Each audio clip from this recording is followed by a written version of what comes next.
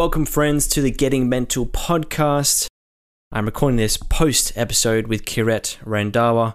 It was an incredible episode. We spoke about all things boundaries, compassion, and how Buddhist teachings or Buddhist philosophy can guide us to right action and remove suffering from our life. Now, Kiret has studied at Columbia University and the Nandala Institute. She is well versed in these topics.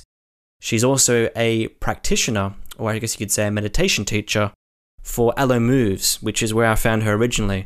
Some of the most beautiful meditations, and has really created a shift in my own life. So I wanted to share her and her lessons with you and with the world. So I hope you enjoy this episode. Please give it a listen and a share, follow, all that jazz. And I'll see you on the other side.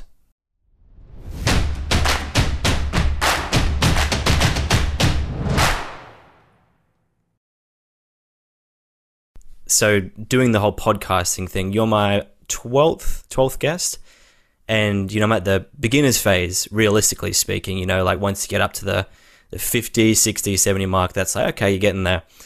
But as far as podcasting goes, I'm kind of at the beginning stage. And when we last spoke, I was, like even my friends sometimes I'll get a bit nervous, but just people in general feel nervous. And the way that I'll deal with that is by, structuring everything out, like introduction here and then introduction here and then these questions planned. But what that actually does is it removes the possibility for actually a real conversation, right? It's like, who cares if you're nervous? And who cares if you feel disorientated? It's completely fine. So that structure and that kind of way of going about it, that shifted after the realization of the call we had. There's so many things that they didn't go wrong, but, just the internet connection. I thought to myself, like, what am I missing here? Like not just from like the technological standpoint, but also just inside myself. So that whole thing was a huge revelation for me, and how just to scale it back and just have a conversation. I really like that. I resonate with that deeply. I think that it's the addition of the structure and, even like seeing the microphone. I think when we create a production-like feel, then we begin to feel like we're in a production. So yes, that can counter the sort of conversational flow. But one thing I will say, even from speaking to you really briefly last time, you have a really charismatic, but also there's an ease about your presence, which I probably think makes people feel really comfortable. Because sometimes as a host, that's not always there, right? So it's I feel like as a host, it's not just a skill, but it's also an art form. Like it's a personality trait, and it's the way that you hold space. And we only spoke for maybe 10, 15 minutes last time at most. But I'm really looking forward to this. So thank you. No, and thanks for coming on. It was just more with the conversation, and this is just a topic in general, which we can expand on. But just in conversations in general, like I might have seemed at ease, but it's that kind of that nervousness underneath, which doesn't always make it enjoyable for me, like, and just now even coming into this and just feeling renewed. And I did an episode, 2 episodes since, and I just feel so much more calmer and relaxed. And I think it comes from this idea of, and I wanted to expand on this with you, this idea of, for me, I'm 27, right? And I grew up in quite, I guess you could say, almost like a little bit of a volatile environment. And sorry to my parents if you're listening, but that's just the way it was. And it was like how would you put it? Like I never knew what state my dad would be in or my mum would be in. So it was always this kind of feeling of like, what's going to be next? And, the way that I found certainty as a kid was to create structure and to outsource my internal feelings of being scared, being a man as well, and suppressing that in some ways, outsourcing that to, external structures.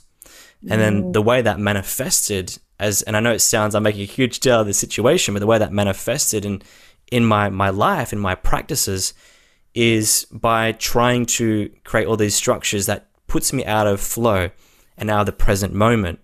And a kind of extension of that as well was, with personal development, quote unquote, like Tony Robbins, who I admire and I think is a great guy, but just him as an example, not him personally, but as an example of, having to be in state or getting yourself in state and having to be X or Y way or get yourself in a certain emotional way of being.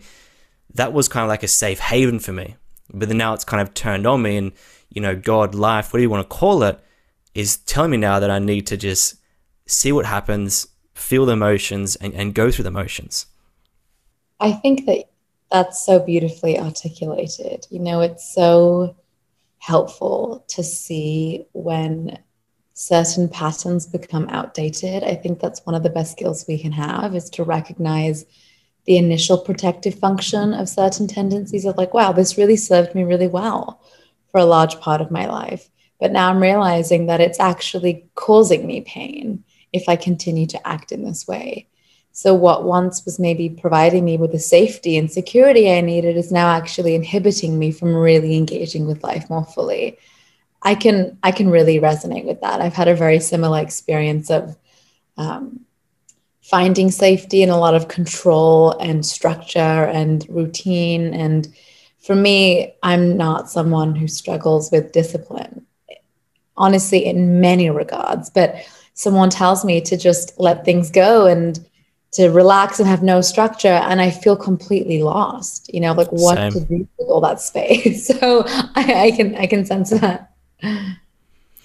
Yeah, and I feel as well, it's when it comes to discipline and structuring everything, I was actually writing about this morning, ironically. Discipline is a word that's used in Western culture. And I say Western culture because we're, kind of both in it, but it might be used in other ways as well. But in Western culture, you hear the word discipline. And what that means to me, what that symbolizes is that, I don't want to do this thing or that thing or whatever it is outside of me.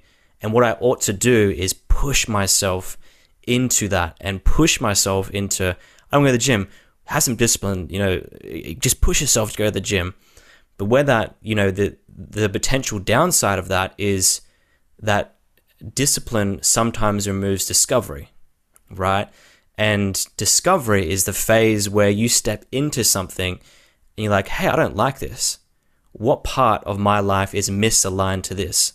Or, what is it that I don't like about this? And I use the example in one of my posts that I'm doing tonight. And it says that, say, for example, you're a female and you go in the gym and you're like, I don't like going to the gym, but I want to go to the gym. And you're like, I need to be more disciplined.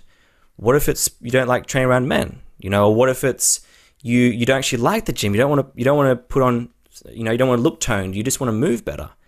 All these variables about who you want to be can't be simplified to being more disciplined. So in this post that I was doing, which we can expand on here as well, I think it's, we should definitely be disciplined in some ways, but also recognize that resistance is a call to discovery, and it's a call to unveil the stuff that was previously veiled. Wow, that's so well said. I love that. Resistance, the call to discovery. I think that's really beautiful. And I think that what you're inviting people to do is to honor every experience they're having as really valuable feedback.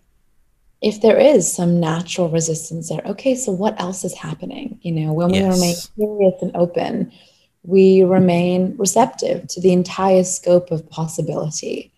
But when we feel like we already think we know everything, that sort of righteous attitude of reducing it down to a quality or repeating something that we've heard elsewhere, it's not only sometimes harmful, but it's incredibly limiting, because then we only know ourselves to the extent in which we have allowed society to reflect that back to us. So in most societies and cultures today, that's not very deep at all.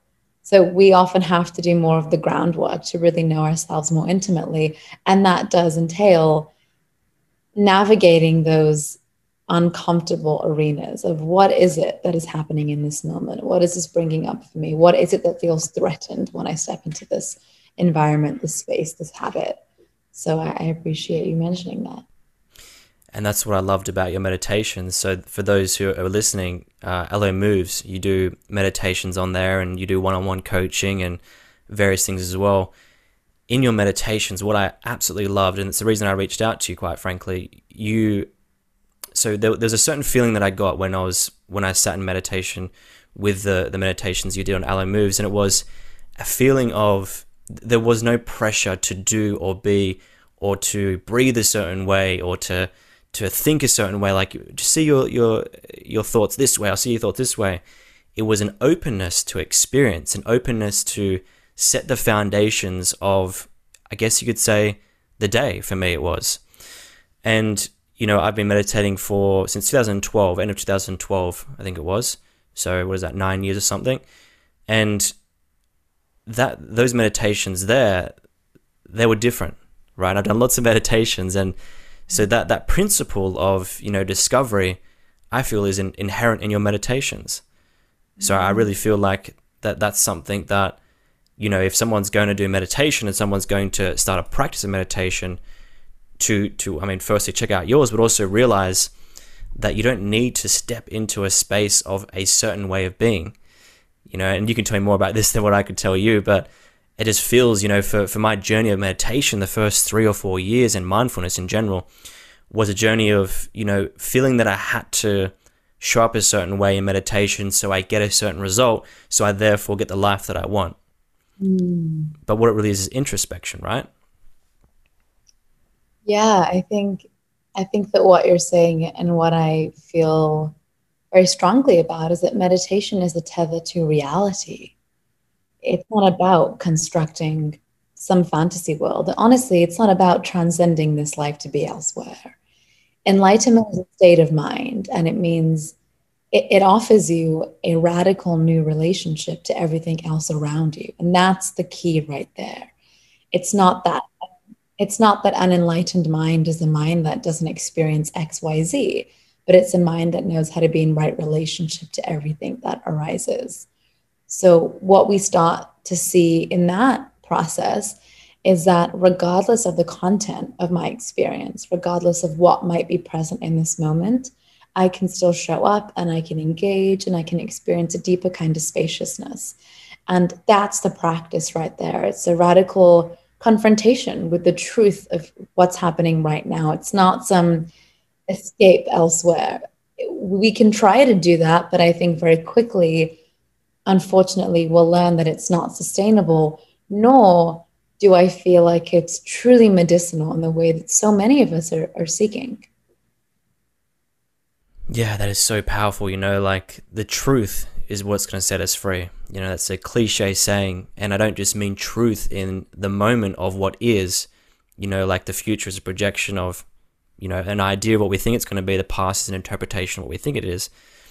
And, truth in this moment is what meditation is. And to expand on that, truth in words and truth in how you feel is also the same thing as a meditation practice, because it's aligning you with reality, right? And this is what made me think about resistance, the feeling of resistance. It's like we use different mechanisms to avoid the feelings of resistance. And, obviously those mechanisms lead towards what we believe about the world in some ways not maybe.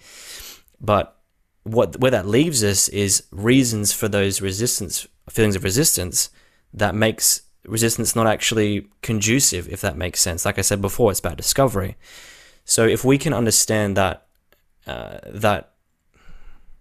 when we feel something, it's not about putting a label on it or making it X, Y, Z. It's about exploring that feeling. It's like, why do I feel resistant? Why am I scared of this? What makes me nervous about this? It's like, well, we can unpack that, we can go through it, but we need to first align with the truth. So I'm on board with that entirely, and I think the present moment is the gateway to truth. Definitely.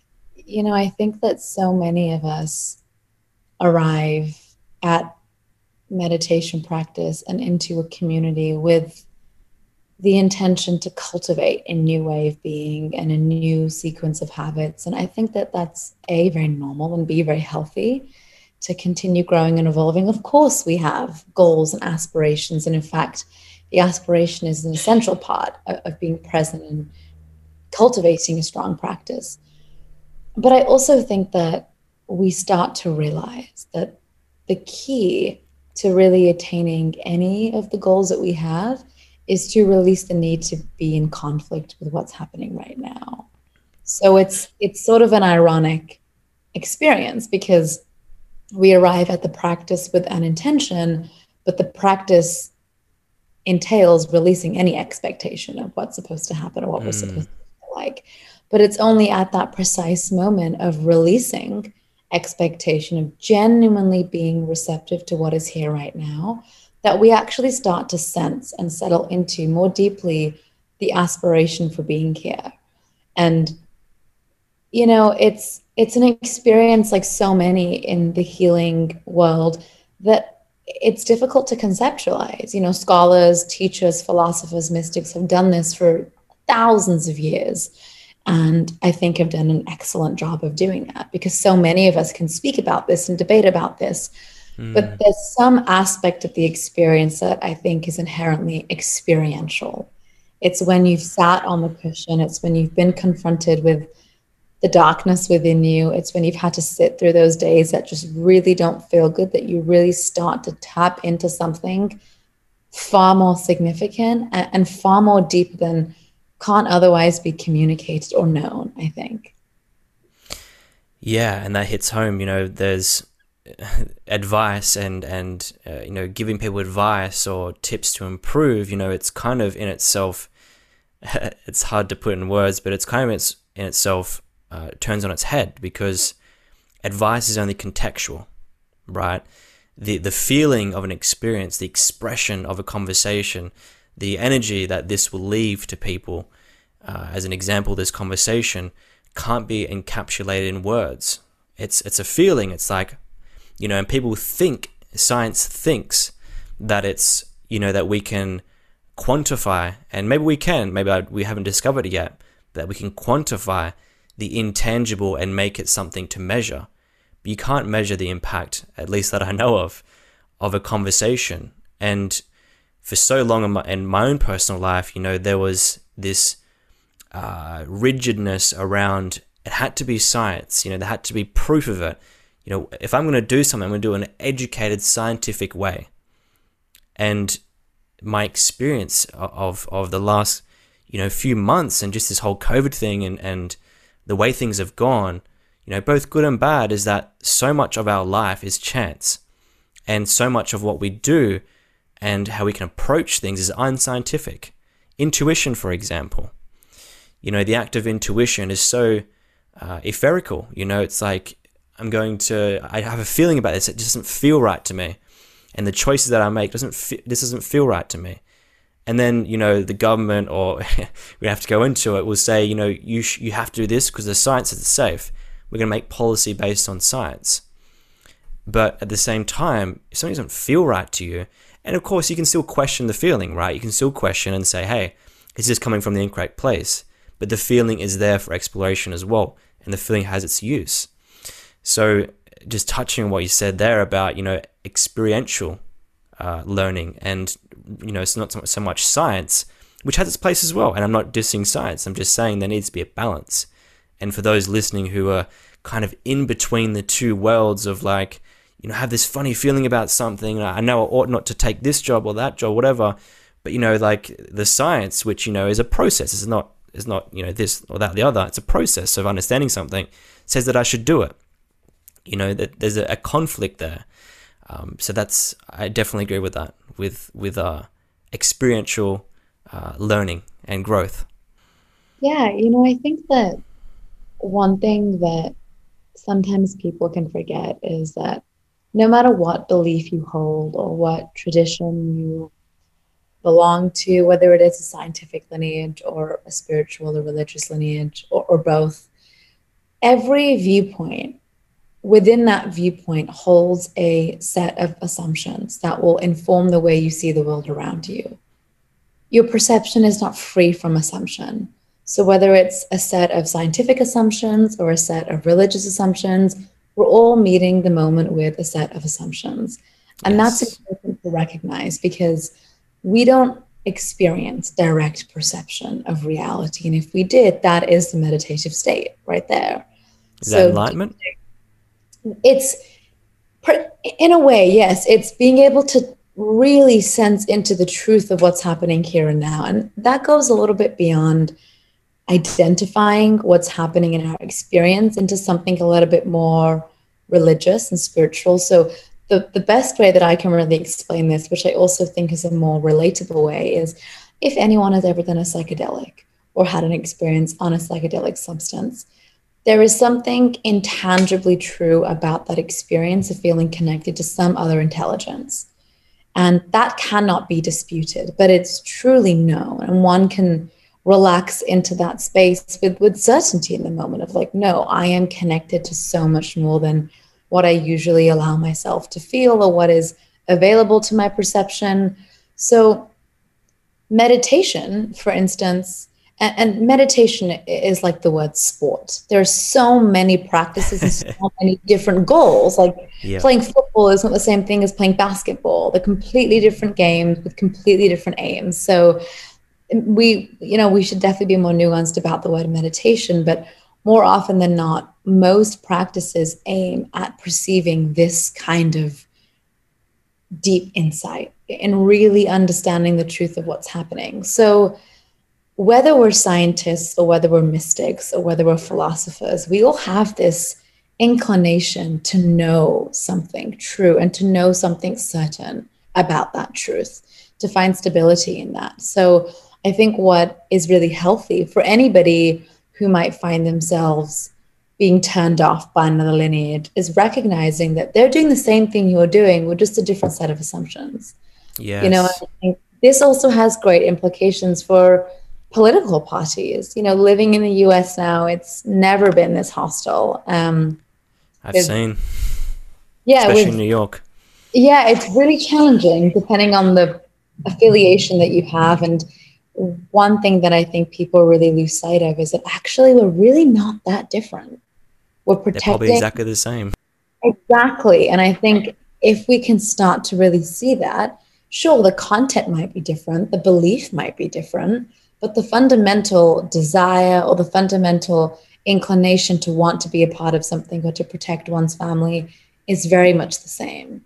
So I think that it's when we are in discussion around scientific benefits and philosophical benefits and mystical benefits, I think it's always helpful to keep in mind that they all offer tremendous value, but they're looking at the same practice, tool, reality through a completely different lens. So they just won't yield the results. The question that comes up for me is how do we remove bias then? Like if let's say, for example, we have a utopic kind of political system. We don't have to go on this if you don't want to, but, we say we have the science, right? And we have people offering advice. And then the government says, hey, we want a more, spiritual, philosophical, even separately those two approach to this particular problem or way of governing. And then we do that. We have those, three parties of those people. You can add a fourth, fifth, you can put whatever category you want in there, different people to speak for different opinions. But inherent inside those opinions is a bias. Science has biases. People think that science is unbiased. You can find evidence for what you want, confirmation bias.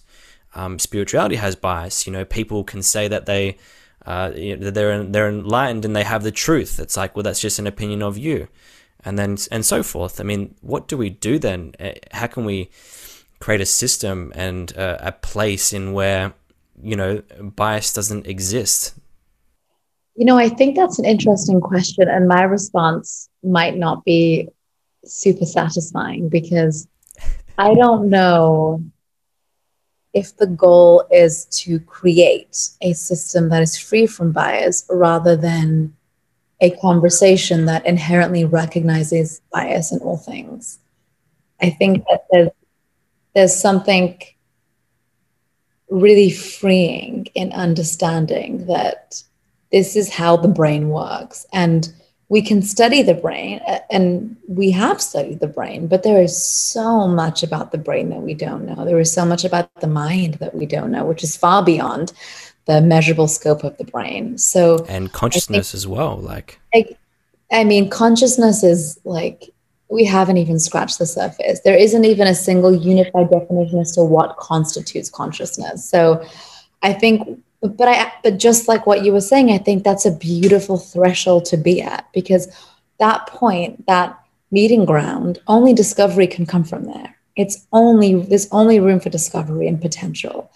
And if we can continue making that our new resting place in every conversation, every dialogue, and every practice, and every meeting, in knowing that there is only potential to exist, then it's a much more freeing way of living in the world than trying to be right, trying to be certain, or trying to be free from our own assumptions. Because I don't know if that's possible. And I also say this even in a tradition that very much has offered a pathway to enlightenment, which is Buddhism. I also don't know that the Buddhist enlightened state is free from assumption. I think that the Buddhist enlightened state is very much influenced by the Buddhist doctrine of what the enlightened state is. I think so as well. I think the Christian mystic enlightened state is very much influenced by their doctrine. And the same thing with the Sufis. I don't know if any of these states are actually free from what it is that we claim to be free from. And I can only speak conceptually because I'm not enlightened and very, very, very, very far from it. But I think that it's worth considering that all of these assumptions that we have are very much informing everything we do in the world that we inhabit. So I don't know if it's possible to be free from it, and I don't know if it's necessary to be free from it. I just think we just ought to recognize what's happening. That's beautifully put. It's almost like, then there's a set of principles that, for us to live in a coherent state, or not even coherent, but more in a friendly state, let's say, for lack of better words, we need to have a set of principles that we all are guided by. Hence probably why there's a constitution of some sort. In regards to enlightenment, again, I think the same thing as well. And I put that on the list of questions that I was going to ask you. The state of enlightenment is a tricky one. The thing that came up for me in my mind when you were saying, or wherever it was, if we're talking about mind, how we don't know it, came up somewhere for me, is that, enlightenment is, we're all enlightened in our own way, if that makes sense. If you look at the reflection, you get a diamond, right, and you look at the reflection of a diamond and it splatters out different rainbows and colors in different directions. We're a slice of that diamond in the sense that we reflect our own kind of sense of enlightenment, which is just a construct of a word. But to me, what it really means is, you've thought or reflected about something and you have a certain depth about something. And depth can also be lack of depth. I know it sounds so confusing, but really what I'm saying is that the word enlightenment is so... And I see this so much, in the spiritual community. People are infatuated with the idea of enlightenment and that they ought to just brush things to the side because it's the enlightened way. It's like no suffering. Like if I'm feeling suffering, that means I'm not enlightened. And that's a bit of a qualm that I have with, people's interpretation of the Buddhist philosophy. Yeah, Buddhism is in popular culture, it's just completely misunderstood.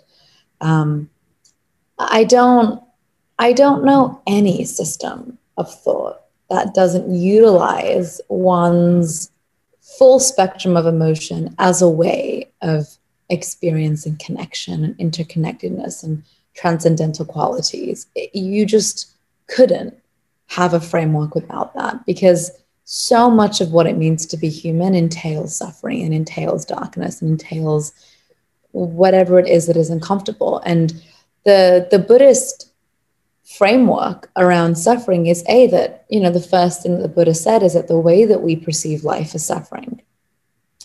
A lot of people perceive this to be life is inherently suffering. That's not exactly what I think he was trying to say, and what a lot of people don't think he was trying to say, but more of that the way that we experience life is suffering. The way that we grasp, the way that we reject, the way that we blame, the way that we project. We have a sort of set of tendencies that all of us inhabit as we move throughout the world. We fear, we grasp, we cling on to things as a way of maintaining safety, and we live in delusion as a way of protecting ourselves. And as long as we're in this delusion, there's one thing guaranteed, and that's suffering. But he continued to teach, and he mentioned following this, that there is a cause to suffering.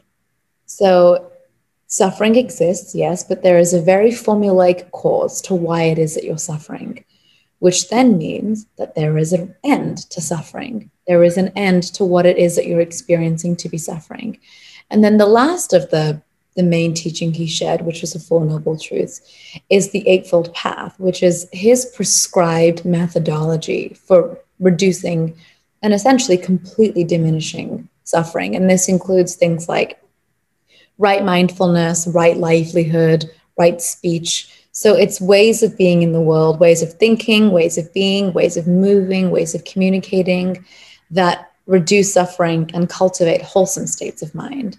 So it's a very formulaic way of living in the world. But the experience that you were mentioning just a few moments ago of diminishing suffering and saying this is not similar to an enlightened state, this is not what it means to be spiritual, it's just spiritual bypassing. It's misguided, it's dangerous, and sooner or later they'll realize that it's unsustainable because you'll keep feeling this way because this is what it means to be human. You can't be untouched by grief and loss and old age and sickness. This is just what it means to be human. And the sooner that we can realize and accept that, the sooner that, like we were saying before, release the need to fight with the truth, that's when we can start to integrate those things and really understand what it means to be in right relationship to our own experience. And in the teachings of the Buddha or Buddhism, or what do you want to call it, is one of the truths that attachment is suffering? Or is that too simplistic?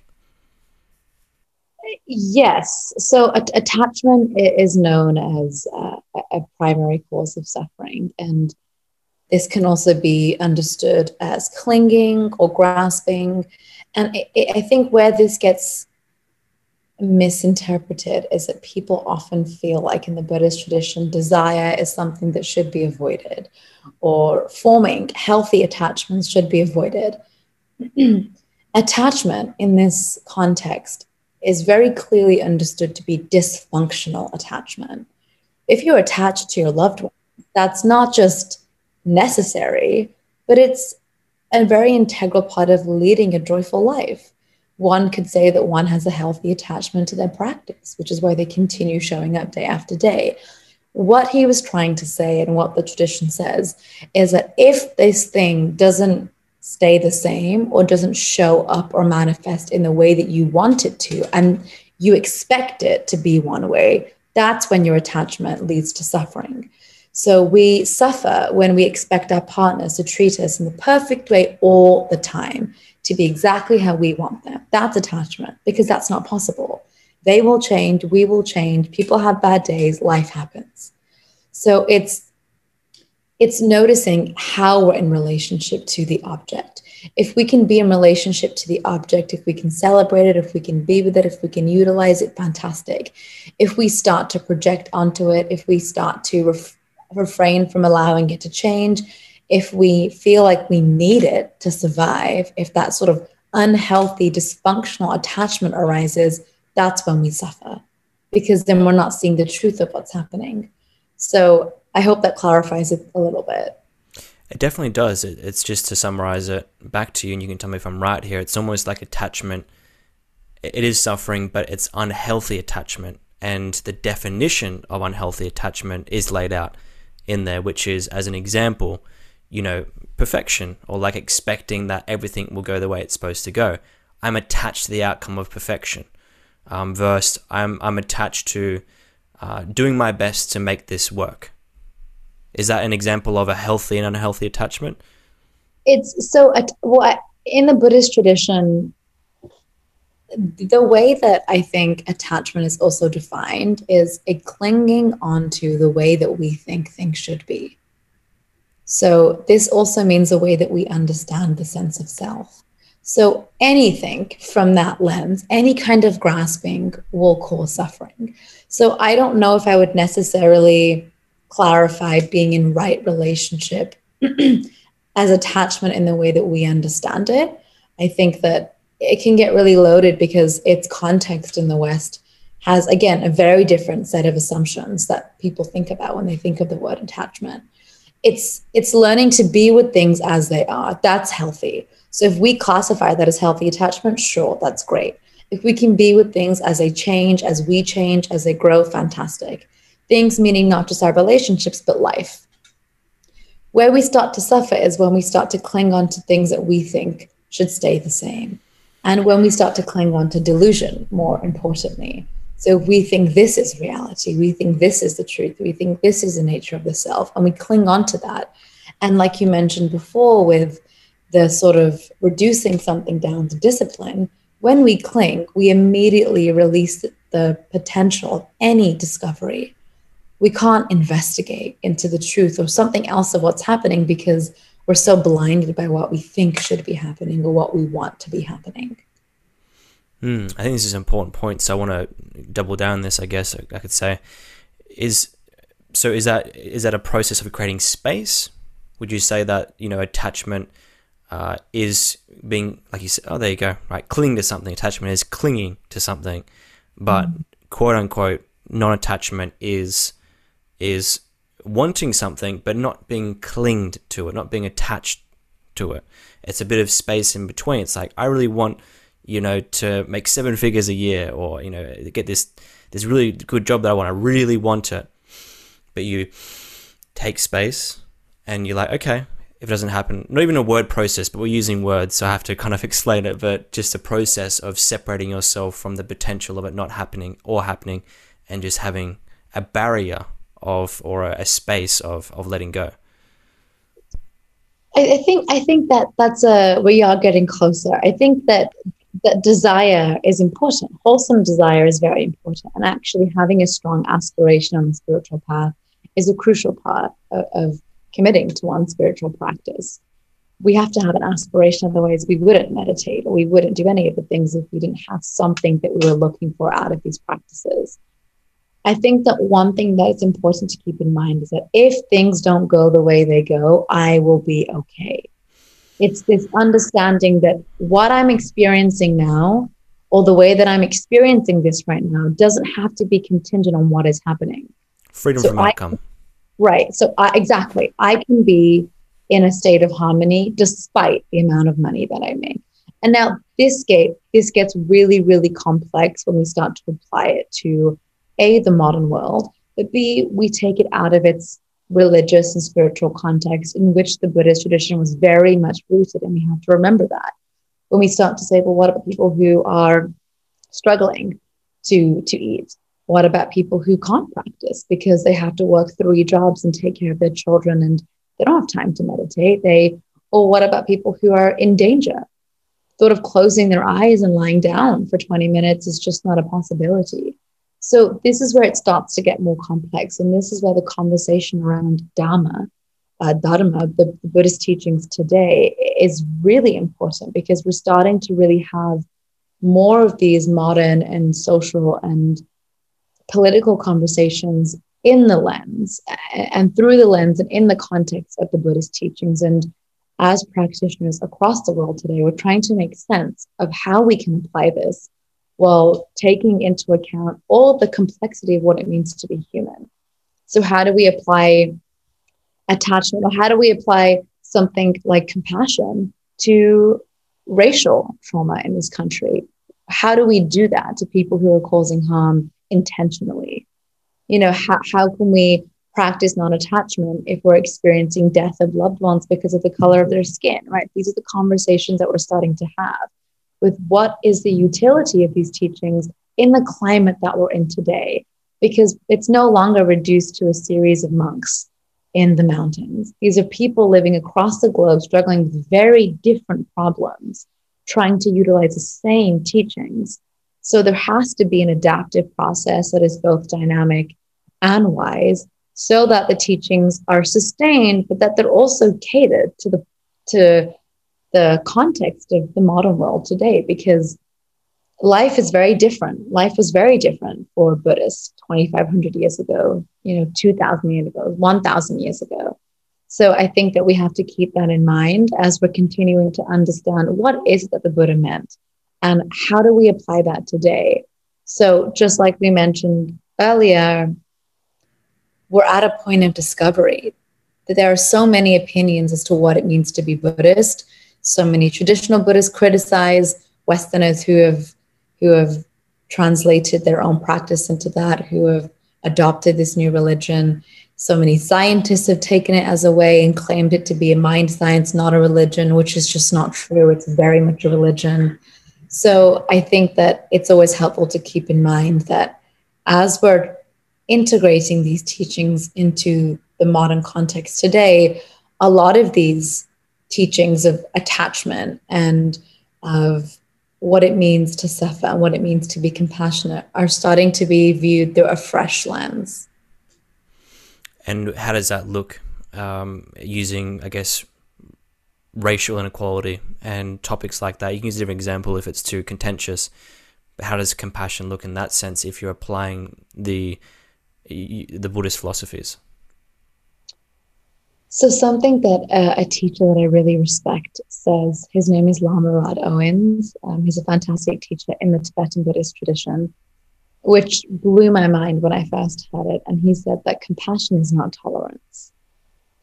To have compassion for you doesn't mean I have to tolerate anything that you do. And compassion doesn't even entail a direct relationship with, I don't have to speak to you or like you or want to have anything to do with you to have compassion for you. Compassion is a spontaneous impulse to seeing the truth of what's happening. So to see, oh, this person is in tremendous mental pain. Nobody who isn't suffering can inflict suffering. No peaceful person responds in the ways that suffering people do. Anytime somebody reacts, anytime someone says a remark, anytime somebody causes harm or inflicts suffering, they're in a state of suffering themselves, whether it's fear or anxiety or loneliness, or even if we start to bring in the clinical diagnoses, whether they are having an experience of depression or bipolar, or there's something going on that has caused this individual to believe, to truly believe that what they're doing is the appropriate thing to do. So you can see that and you can see, wow, what a painful place to be in, to have so much hate in your heart and to have so much lack of control and compassion in your own actions so that you're at the whims of your own reactions. That's not a good place to be. So I can have compassion with that while still holding you responsible, while still fighting against that, wishing for you to be held responsible and people like you who act this way to be held responsible, and choosing to create safe spaces for those who maybe are on the receiving end to feel safe and to feel like they can really regulate and integrate and speak about these experiences without the threat of somebody overshadowing that or putting them in harm. So racial trauma, I think, is a really fertile ground for Buddhist teachings, especially in America today. It's really interesting to see how these teachings are being taught. And one thing, like I mentioned, we have to keep in mind, this wasn't really discussed. This is never discussed in the original context of Buddhist practice. I mean, the discrimination between women weren't even discussed and wasn't even important. So we have to recognize that, yes, the Buddha said that compassion is important. And yes, these traditions emphasize interconnectedness and respect. But let's look at the reality of what it was like in India at that time when this was being practiced, which was that a lot of women weren't allowed to practice this. So I think that we have to keep in mind the difference between the religious and spiritual prescription, what things should be, and the reality of what they are. Wow, that's powerful. And speaking into, and I just really want to, for myself as well, and those who are listening, compassion isn't the act of, having to be in communication with someone and tolerating them and, all the things you said there. So give me just a moment to think about that, because I think that's a really important point, and it's not quite hitting for me yet, and I want to really understand it. So, traditionally when you think about compassion, at least the way I think about compassion, is that if someone does something, that makes you feel, and let's do it interpersonally, right? So you have a family member, you have a mom or a dad or a sister or a brother, and they have expectations of you in their mind as a family member. And they think if they do something to you, that they expect a certain response. and you show, hey, I'm not okay with that. I know that you expect that, but that's not what I want to be. That's not how I want to show up, right? If they say, well, I need you to do, like, I'm going through a hard time, I need this, well, I don't have the space right now. This is just an example, right? How would compassion look like in that situation there? So you're not tolerating them, not saying, like, if they're, taking up your space and your time and you're not there, you don't have the capacity to do it. How would compassion look like under that context? Just to run the idea of compassion home, if we could. Yeah, I think compassion is one of those things that has been understood in so many different ways. And I think this context that you bring up now is very different from the context of racial trauma. Sure. But in the context of what's going on now, I think it's really helpful to recognize the good intention of the other person and say, wow, thank you for being so invested in my well-being and what it is that you think I should do to make sure that I am safe and I'm financially secure and I'm doing X, Y, Z. Because oftentimes when we do have that family member who's very much invested in what it is that we're doing, it really is coming from a good place. It's coming from a place of protection or a place of wanting to prevent anything bad from happening or wanting to repair their own mistakes that they might have made in their past and not wanting you to do the same thing. So it's always helpful to see that first. I think that can also help the person on the receiving end who is the family member who is being spoken to like this and doesn't want to participate, so the individual in a sense, to soften into that, recognize the goodwill of the other person, and set healthy boundaries. What compassion is, it's a willingness to not perpetuate the suffering. So you don't meet that person in the way that they're meeting you. It's not, you don't fight fire with fire. That's a huge essence of compassion. If somebody's overstepping your boundaries, you don't respond by overstepping their boundaries. You respond by standing firm in yours, knowing your own power and meeting them with that and saying, I'm not going to tolerate this. Thank you for your investment. I see that you really want me to do this. I see that you really care, but I'm good. I've got it. Should I need your advice? I'll call you. And it's not always so simple that the family member is like, fantastic, call me. Oftentimes we'll get pushback and that's okay. But then we start to get into the conversation of boundaries. But compassion for others is not possible without compassion for yourself. Compassion for self means treating yourself with the utmost dignity and respect. If we haven't mastered that, it will feel hard to do for other people, and it will feel hard to set those boundaries when other people are mistreating our own needs and our own boundaries. So self-compassion is correlational to compassion for others. So oftentimes if people are noticing an inability to be soft with other people or to be with the pain of other people, a good question is, how am I doing that to myself? How am I neglecting my own pain? How am I not softening into my own experience? Because if I can't do it with myself, how can I do it with other people?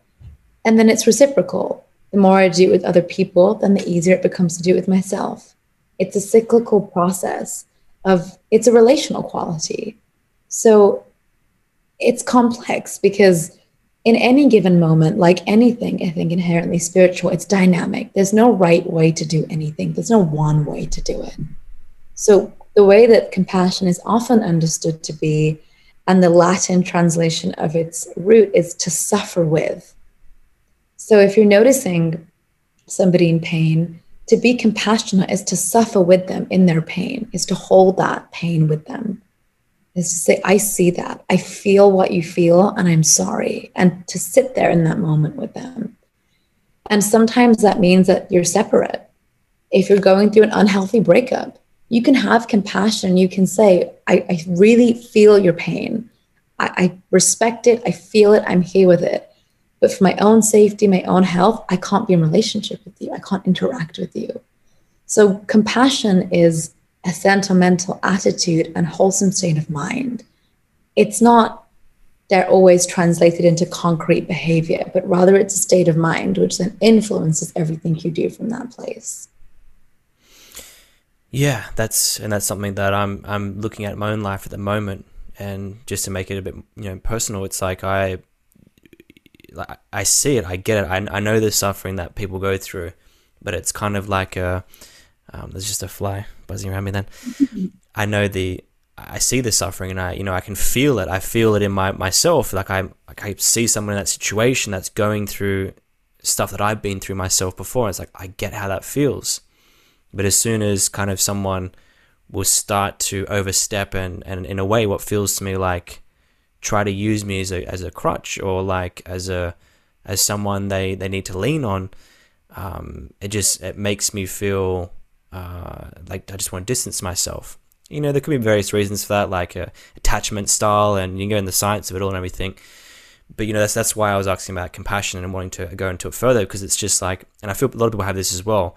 This word boundary is just, it's put out there, and I'm glad it has awareness, but it also feels a bit, like cloudy. It's like, what does that actually mean? It's like, we got to say no. It's like, well, and I get it, everything has a context and it's kind of dynamic, right? Mm. And I get that's what compassion is. It's just, sometimes it's so tough to, when you get someone's pain and suffering, but then they can't handle their own stuff, and then they try and use you as a crutch, and you're like, I feel bad. So then you crumble, and you're like, okay, you know what? I'll do the thing that you need me to do so you feel okay. And then you feel even worse because you've compromised on your, like you said, self-compassion.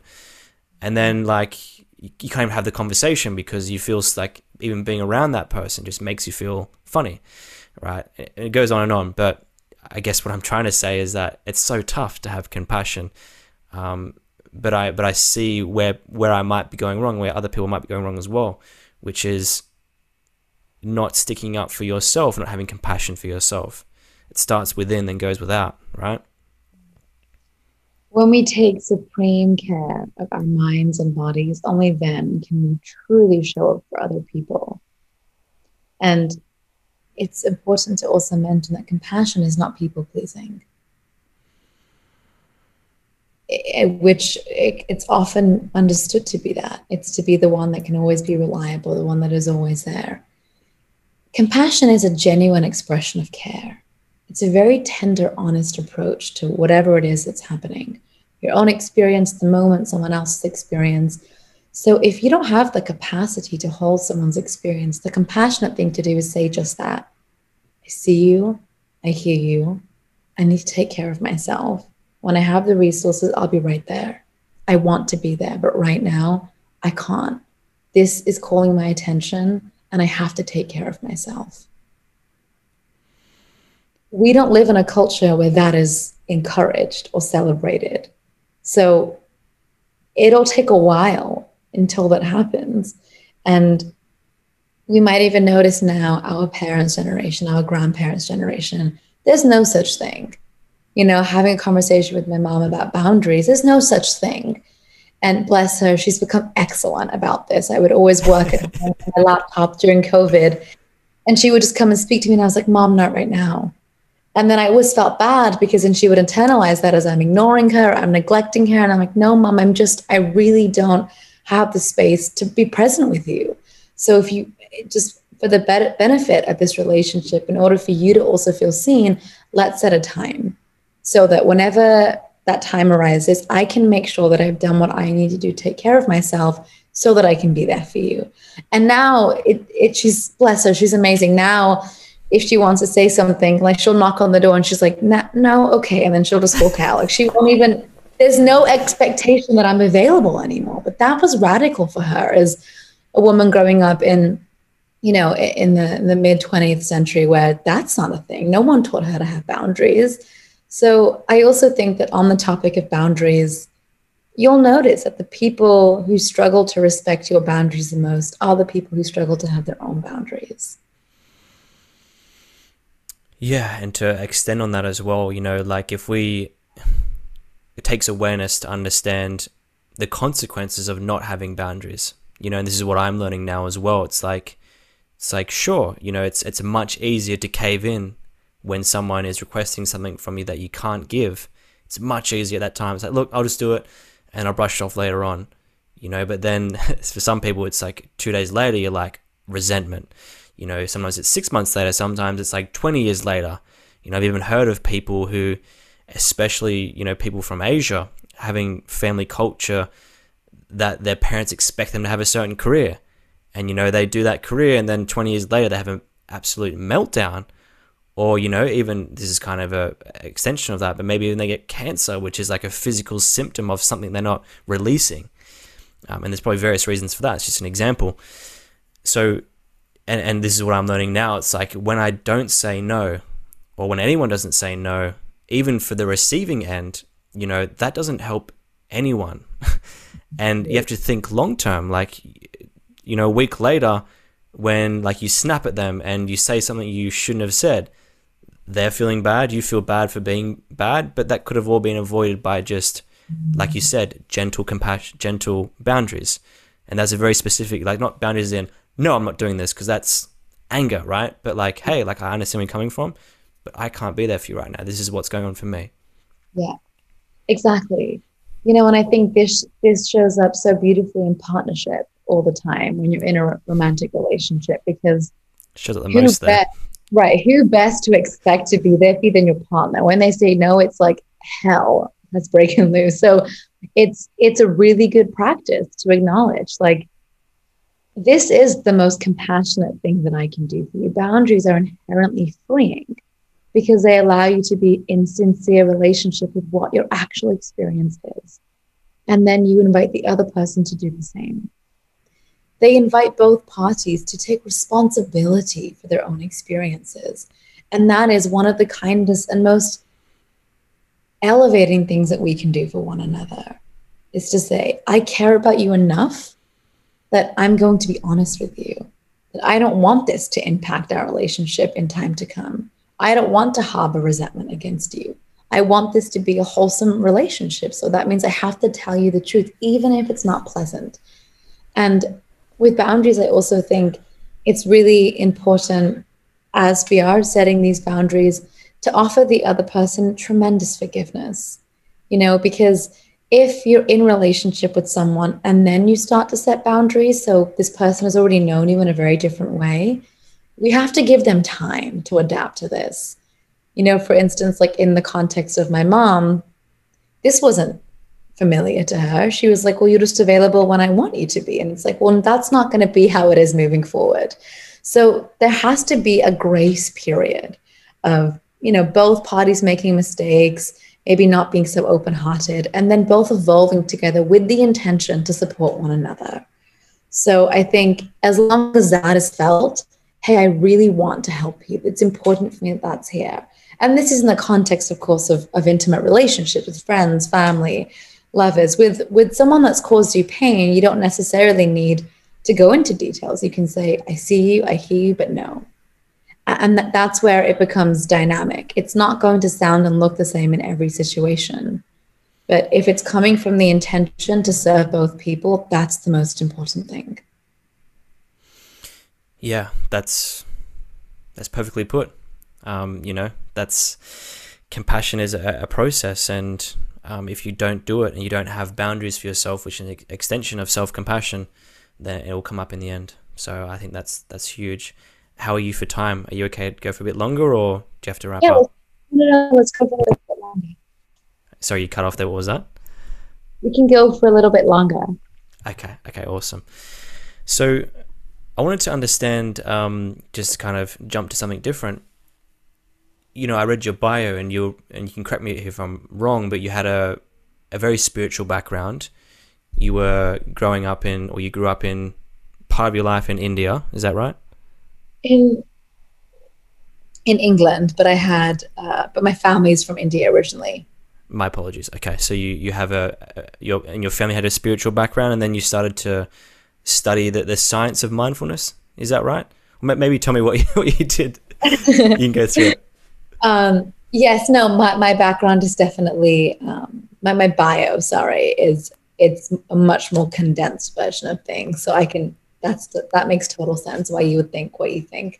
But yes, I did study the science of meditation, and I was born and raised in a Sikh household, which is from a religion from Northwest India. So I'm Punjabi. That's where my family is originally from. So I grew up in England, and I grew up in a very religious household, and my parents, I feel very lucky, have always been very religious and spiritually inclined. And have always valued those modes of knowing. So when I began to study Buddhism, they were very much interested and curious as to what it is that I was doing.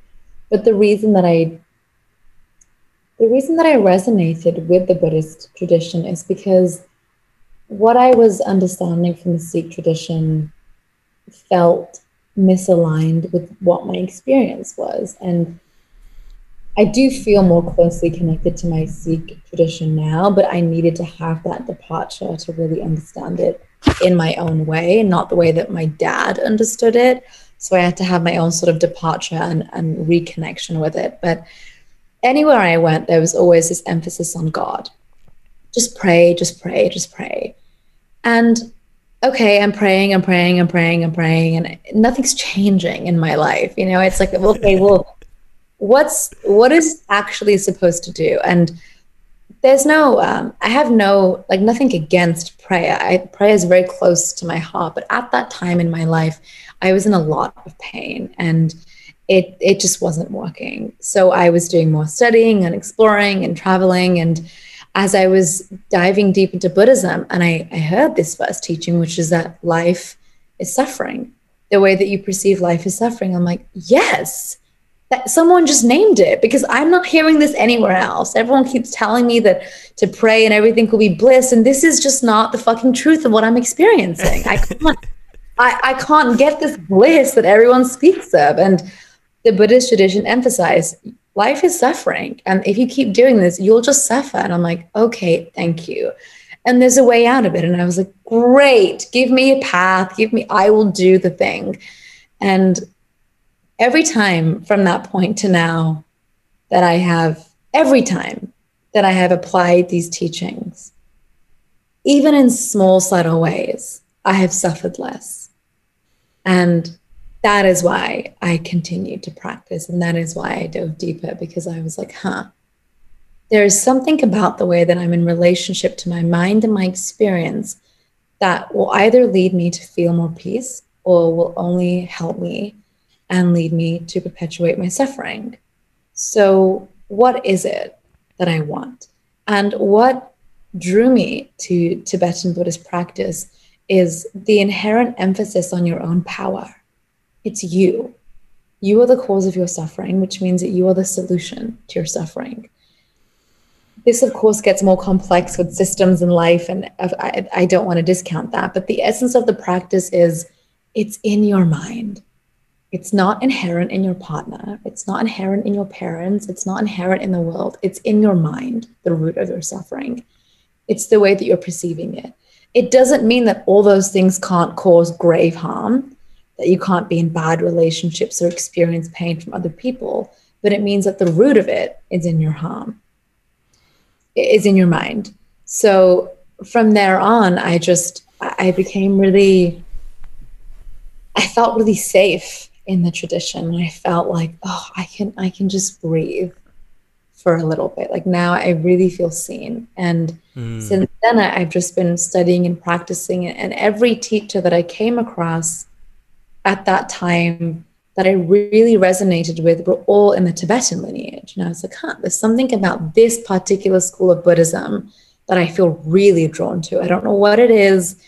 And even to this day, I can explain maybe some things about it that really draw me. It feels somewhat karmic, if that's what I believe anyway. It feels like there's some other lifetime where this has influenced why I'm here today and why I'm drawn to this lineage. It feels very synchronistic. I feel like it's such a gift, at a young age to have come across something that feels so solid. It feels really rare to some degree. And funnily enough, it actually helped me feel more connected to my Sikh tradition. So it was a very interesting journey. Is a very interesting journey. And can you imagine if the advice, you probably did this anyway, with your Sikh tradition, that's how you say it, right? Mm-hmm.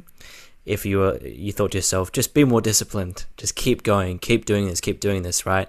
There was something going on for you, and you obviously, and now you said you're more connected to that tradition in some ways, that comes from a process of reevaluating and using the feelings you have inside, which shouldn't be so disregarded. And I think that's a product of science in a way. It's like, if it's not tangible and outside of us, then that feeling has no relevance or holds no relevance.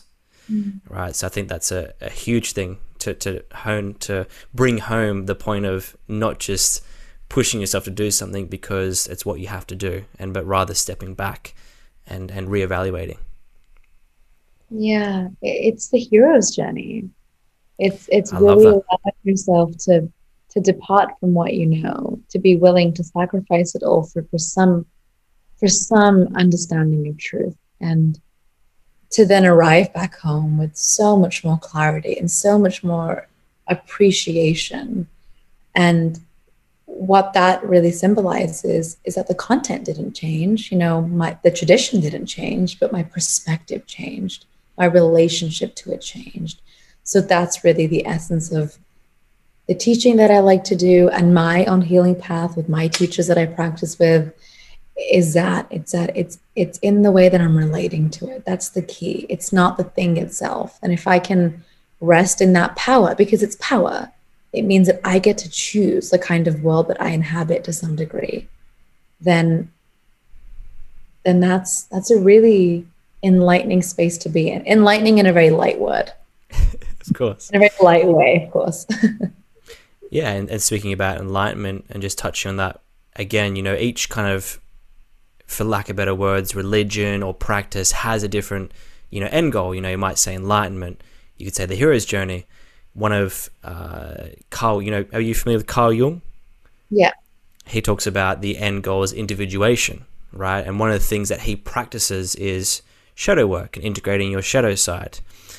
The question I have is, do you think that, with the philosophy of Buddhism and what you've studied and what you've learned, do you think that we have a shadow side, and do you think that needs to be integrated, and can you integrate it, if you think it needs to be integrated, through the Buddhist philosophies or way of being? Yes, yes, and yes. We definitely have a shadow side. Mm-hmm. I think we definitely ought to integrate it. And I think Buddhist practice can be tremendously useful in helping us do that. There are so many ways of understanding the shadow, but it's anything that is fragmented, anything that has been rejected, anything that is just unknown. Or there's a lack of a willingness to know it, out of fear, out of protection, out of whatever. And the ability to experience, I think, sustainable happiness can only come from that integrated place. And there's a quote that I read in a Carl Jung book years ago, which I don't think he said this. I think he was quoting someone else in the book, and I don't remember who he was quoting, but he said, the darkness itself calls forth the helpful light. So it's only in that space of integrating the shadow that you can actually experience that kind of bliss. It doesn't exist elsewhere. It's in that place of integration. So going back to the spiritual bypassing, those people who think that suffering or those emotional states are not enlightened, it's actually the very opposite. Yeah, and Carl Jung also says that in order for your branches to reach high up to the heavens, your roots need to reach deep into hell. And, you can interpret that how you want. But for me, that means, you go through the dark times, you go through the hell-like, as a metaphor, the hell-like situations, the breakups, the anxiety, the suffering that, we each individually have in our own unique way. And when you do that, it deepens your resolve. And like a tree's roots that go deep into the ground, it's less likely to be swayed by the winds, and to reach up higher. It's a double analogy, right? So I think that, in order for you to step into something beautiful, there needs to be the contrast of that, which again is a Buddhist philosophy, or maybe it's not, maybe I'm incorrect here, but the yin and the yang, right? The white and the black and the white, and that it's dualistic. And that's what the shadow side is as well. It's the darkness and the light, and the two parts that lean on each other, like a house of cards, and how you need one and the other at the same time. Yeah, precisely. That's awesome. So I've got a few rapid fire questions and we'll wrap up. The very first one is, what do you think the biggest problem is that we're facing in the world as a whole at the moment? And B, what do you feel the solution is? It could be, it could be education for more women in poorer countries. It could be, a policy. It could be anything you want. The first thing that comes to mind is that we're afraid of ourselves, and because of that, we're afraid of other people. It's fear. And what's the best way to work through fear? Compassionate investigation. And that would look like a meditation? It has to be tender, it has to be gradual, but it has to be sincere. It has to be really confrontational. I think this can be courageous dialogue. I think this can be activism work that requires really brave participation. I think this can be uncomfortable introspection. I think it's likely a multitude of those things. But I think it's recognizing that the way that we fear ourselves is the way that we fear other people, and the way that we fear other people is the way that we fear ourselves. It all starts and ends in community. There's nothing that happens individually. So if we can start to recognize interdependence and align with that and realize like our responsibility for taking care of ourselves and our responsibility for taking care of other people, doing so in a compassionate way, then we can start to really understand what it means to heal properly. Yeah, like Stephen Covey talks about, you have dependence, then independence, then interdependence. I feel there's a distinction though with that, and it's that I don't feel like we should go out and try to change the world until we have our own kind of constitution in order. I see it a lot. People trying to change a political system or whatever, and it's good that they're trying, but they don't have their own stuff in order. And what I mean by that is their ideas and their approaches aren't founded in reality. I think the most beautiful pathway, and maybe this is idealistic, is for it to happen simultaneously. As we heal ourselves, we heal others, and as we heal others, we heal ourselves. Then the counter principle to that is hurt people. And that a principle founded in a righteous arrangement, in the sense that you're going to find, like I have a certain ideology that I'm going to do a political change in a community, can end up in more pain and suffering. Like there's been, and I'm not saying that you're saying this at all, but there's been people in history who have thought they've done the right thing and have ended up causing massive destruction. So I'd like to think that the approach, and I could be wrong here, the approach is rather to, get your own life in order first before you step into the world and try to move everything around, so to speak. This has been such a pleasure. Likewise. One last question, if you have time. It's a short one. If you could leave behind a metaphorical toolbox, right? And it can have anything you want in there. It could have, a DVD or, a laptop with some information on it, or a book or whatever. What would you leave behind in it? In the world? In this conversation, or? Well, whatever you want to. It could be in this conversation, in the words you use. It could be, a literal box of things in there. Just the idea is to kind of get a feeling for what's most important for you to leave behind. I would leave a poem. Mm-hmm. I would leave a book of poetry.